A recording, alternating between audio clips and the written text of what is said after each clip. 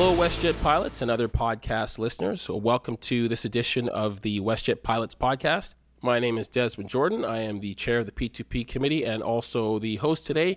I am joined, fortunately, by our MEC chair, Bern Lewell. How are you doing today, Bern? Good, Des. You? Very well, thank you. And also our MEC vice chair, Chris Thal.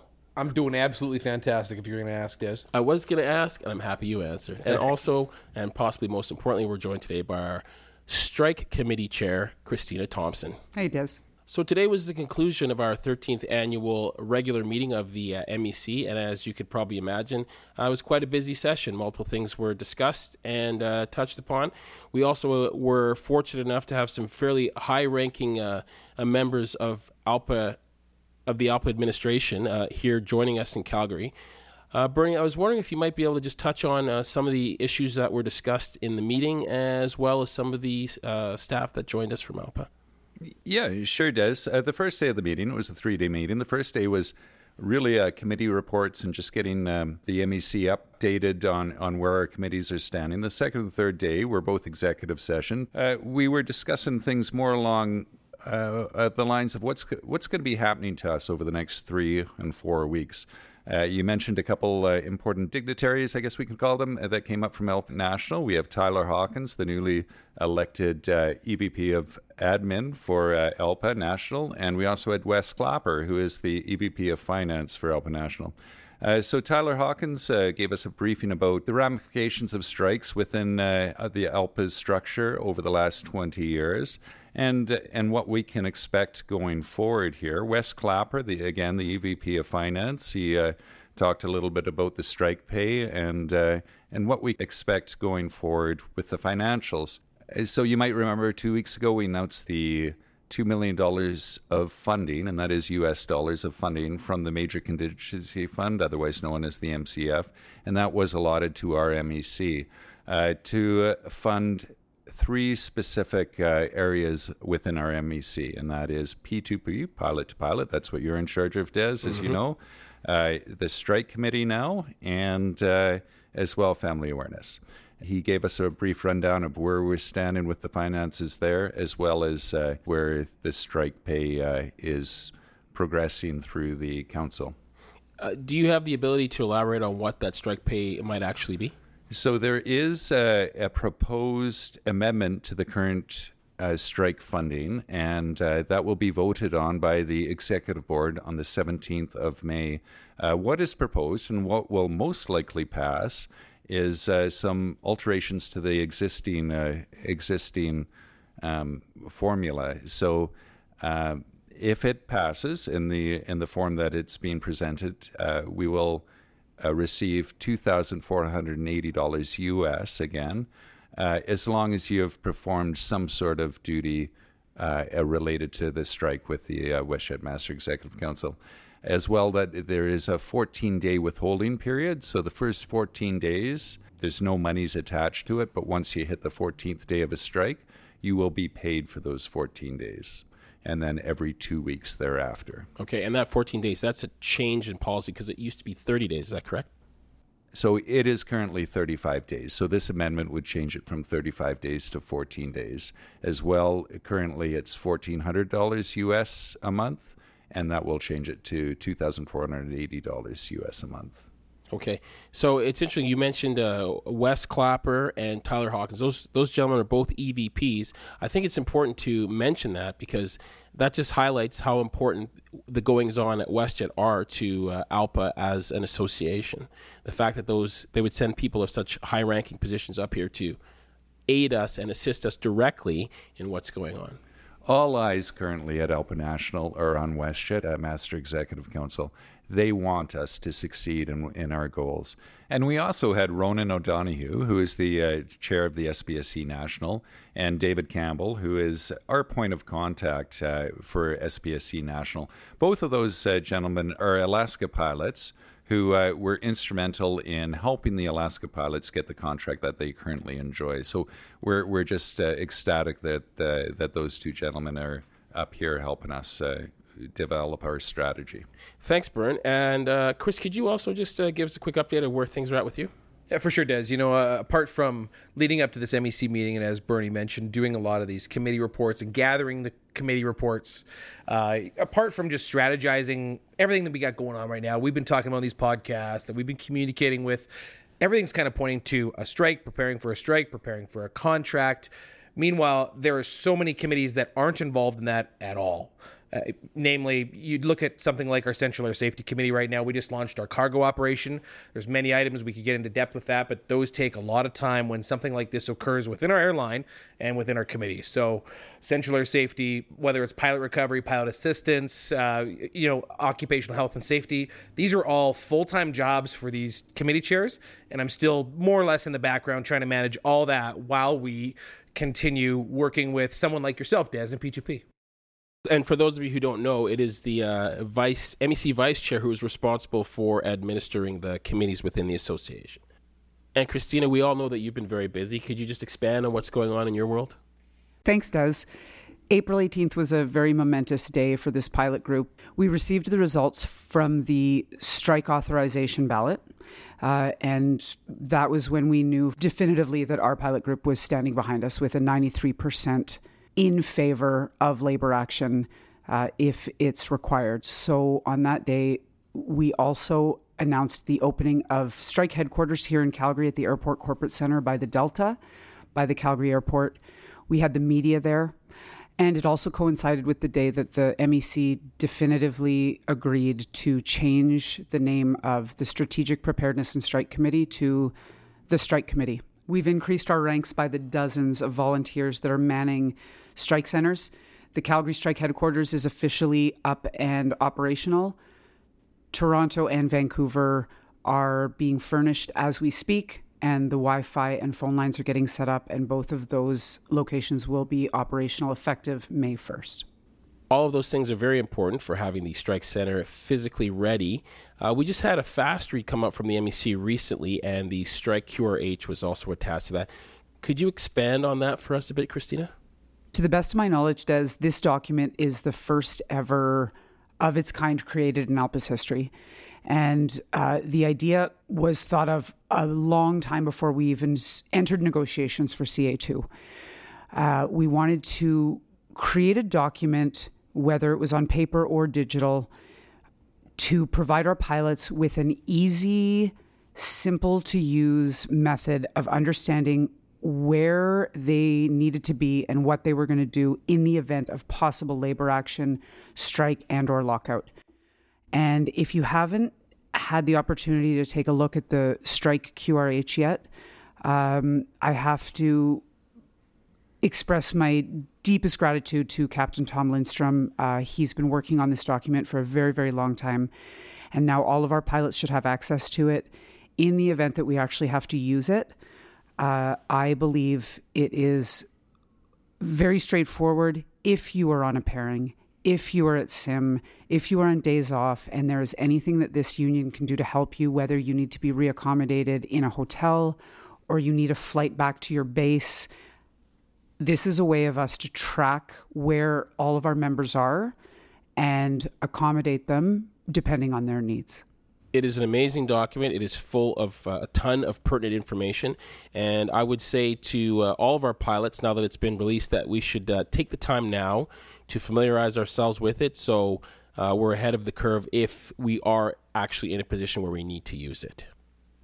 I also have to say that many of our volunteers have been spending weeks and months answering darts with questions and concerns from our membership.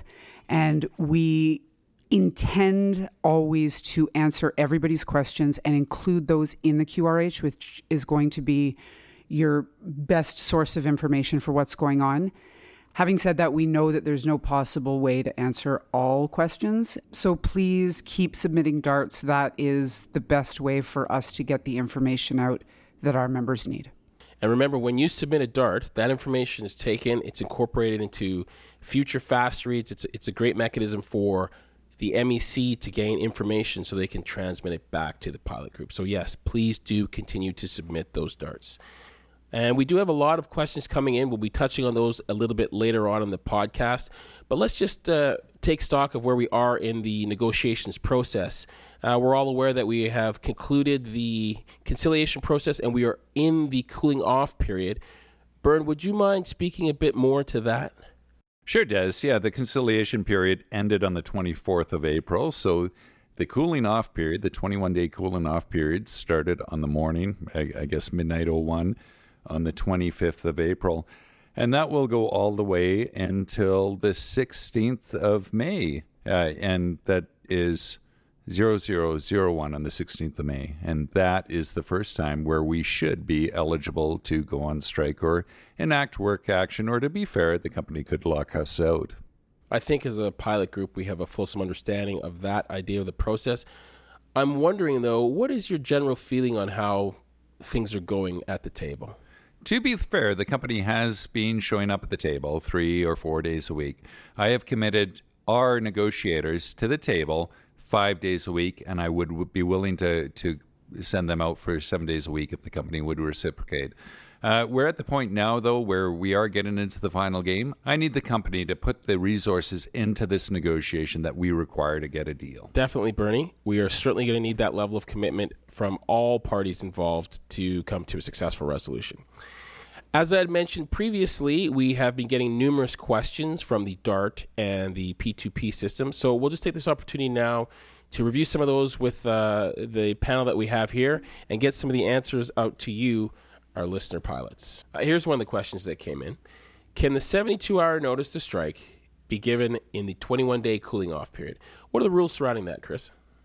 Yeah, Des, the notice to strike can be given within the 21-day cooling off period. There seems to be a common misconception that if we're available to go on strike on the 16th, that we give it on that day and then we have to wait 72 hours further. That is not the case. We can give that 72 hours notice to strike within the 21-day cooling off period.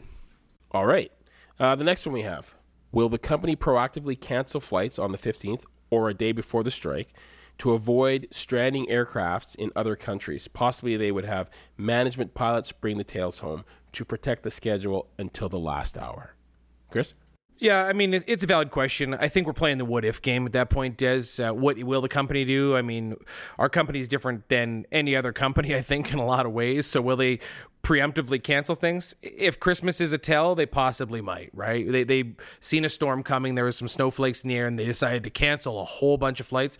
With the strike, likely that's their plan. I don't think they want to strand airplanes, and I think they know that we are serious, that when we give strike notice, that we will be willing to take strike action. Right. And equally importantly for us, we need to remember that up until the point that a strike is called, we operate the aircraft safely and professionally as we always do. Yeah, you're right, Des. I want to chime in on part of that because I think some of our pilots are anticipating that strike. They're anticipating, hey, on the 16th, this is happening. And a big part of this is exactly what you said, is don't anticipate, don't assume, show up to work until you get that notification that we will communicate to you that, hey, the strike is on, you are not to continue, you follow the strike QRH as per the flow chart and make your decision from that point. That's exactly correct, Chris. As professional ALPA pilots, we have to ensure that our safety is held to the highest standard, and we act as professionals throughout this. So we don't do anything until we hear news from the MEC. So here's a scenario. What if you were in the simulator in the middle of a sim session and say the strike was called at that time? How would you respond to that? Is there anything in the QRH that touches on that, Christina? There is. If you go to the QRH, it's going to give you a very specific answer for your scenario. But the short answer is, if you are in sim and you are mid-training, you as one of our members are to finish that session. If it's the first session of a sim training event, once that session is over, you then take your bags and leave the building. However, if you're on an initial course, as a new hire pilot, the rules are a little bit different for you. And the intention is that if your instructor is possibly scabbing and still training you, then you must stay and continue your initial training until you have the PPC. And Christina, you say scabbing. As far as an instructor, what does that mean? Like, obviously, it's a negative connotation. Are you saying that instructors should not be continuing training initial pilots? Correct. If you are a sim instructor and we are on strike, you are a scab if you are still continuing to do your job by training any WestJet pilots. That makes sense. Or swoop pilots. Yeah, totally. Okay, this next question pertains to the picketing event on May 8th. This person is wondering, if I'm on reserve on May 8th, can I still attend the picketing event, assuming that I'm not called out? Yes, obviously you can. What you do on your own time or while you're on reserve is up to you. You just have to be prepared to show up for an assignment that they may issue you. So we would suggest if you're going to attend the picket, come with your bags as if you're ready to go to work. And if you get called out at some point in that time, during the picket, you have 2 hours to get to work. So you can definitely come to the picket and participate. Here's a topic that needs some definition. It's the definition of struck work. So what is the definition of struck work? Des, the way the MEC defines struck work is any movement of an aircraft, any flying of an aircraft that is identified by the WestJet MEC as a traditional WestJet mainline or swoop route. So here's one. Now this person says, I live in Victoria. In the event of a strike, will I be able to do picketing actions in my home base? I think it's actually going to be an expectation that you picket in your home base. If we have any concern about scab pilots potentially crossing a picket line to pick up any of our flying that might depart from some of the smaller airports in this country, such as Victoria, Kelowna, Thunder Bay, Ottawa, I mean, the list goes on, East Coast, Halifax, St. John's, we will very much expect you to picket. And if you are not picketing, then we will expect that all members that are not flying during a strike are answering phone calls and reaccommodating other members to get home. This one says, if we give strike notice and the company gives lockout notice on the 13th, are we on strike or are we locked out on the 16th? Des, that one comes down to a timeline. So essentially the first party to put in their notice will be the one that will be locking out and or striking. So if we get our notice in before the company, technically we're on strike. If they can get their notice in to the CIRB before us, then we will be locked out at that time. Okay, sticking with the topic of the lockout. Yeah. In the event of a lockout, will we still get strike pay? Absolutely does, yeah. A lockout is treated the exact same way as strike pay. So when you see the communication regarding the eligibility for our pilots and strike pay, that will apply to a lockout situation. The last one we have here today. With management announcing that they are expecting to close the Sunwing deal any day now, would they theoretically be able to operate all WestJet flights on Sunwing metal? So the last I heard, Des, is they have 19 aircraft. 10 of those are already called for over in Europe for the summer months. The other 9 are preloaded for southern flights out of Calgary going down south. So no, they will not be able to replace the 106 WestJet planes and 16 swoop planes to replace our network. That last question is one that I hear a lot, and I think it's very important that you put it into context there, Bernie, with the actual reality or possibilities of those things happening and the restrictions that actually exist just due to the number of airplanes that are physically available to do the flying that's available. It's concerning. I get that, Des. Yes, once again, the questions are important. We like to see them to continue to come in. There's actually a specific DART channel that's available to get these questions answered. We'd like to have them come in, have them incorporated into future podcasts. So again, everybody, thank you very much for listening. And remember, stay informed, read your communications, stay engaged, wear your lanyards, show your support, and most importantly, please stay safe. Thanks again for listening to this edition of the WestJet Pilots Podcast.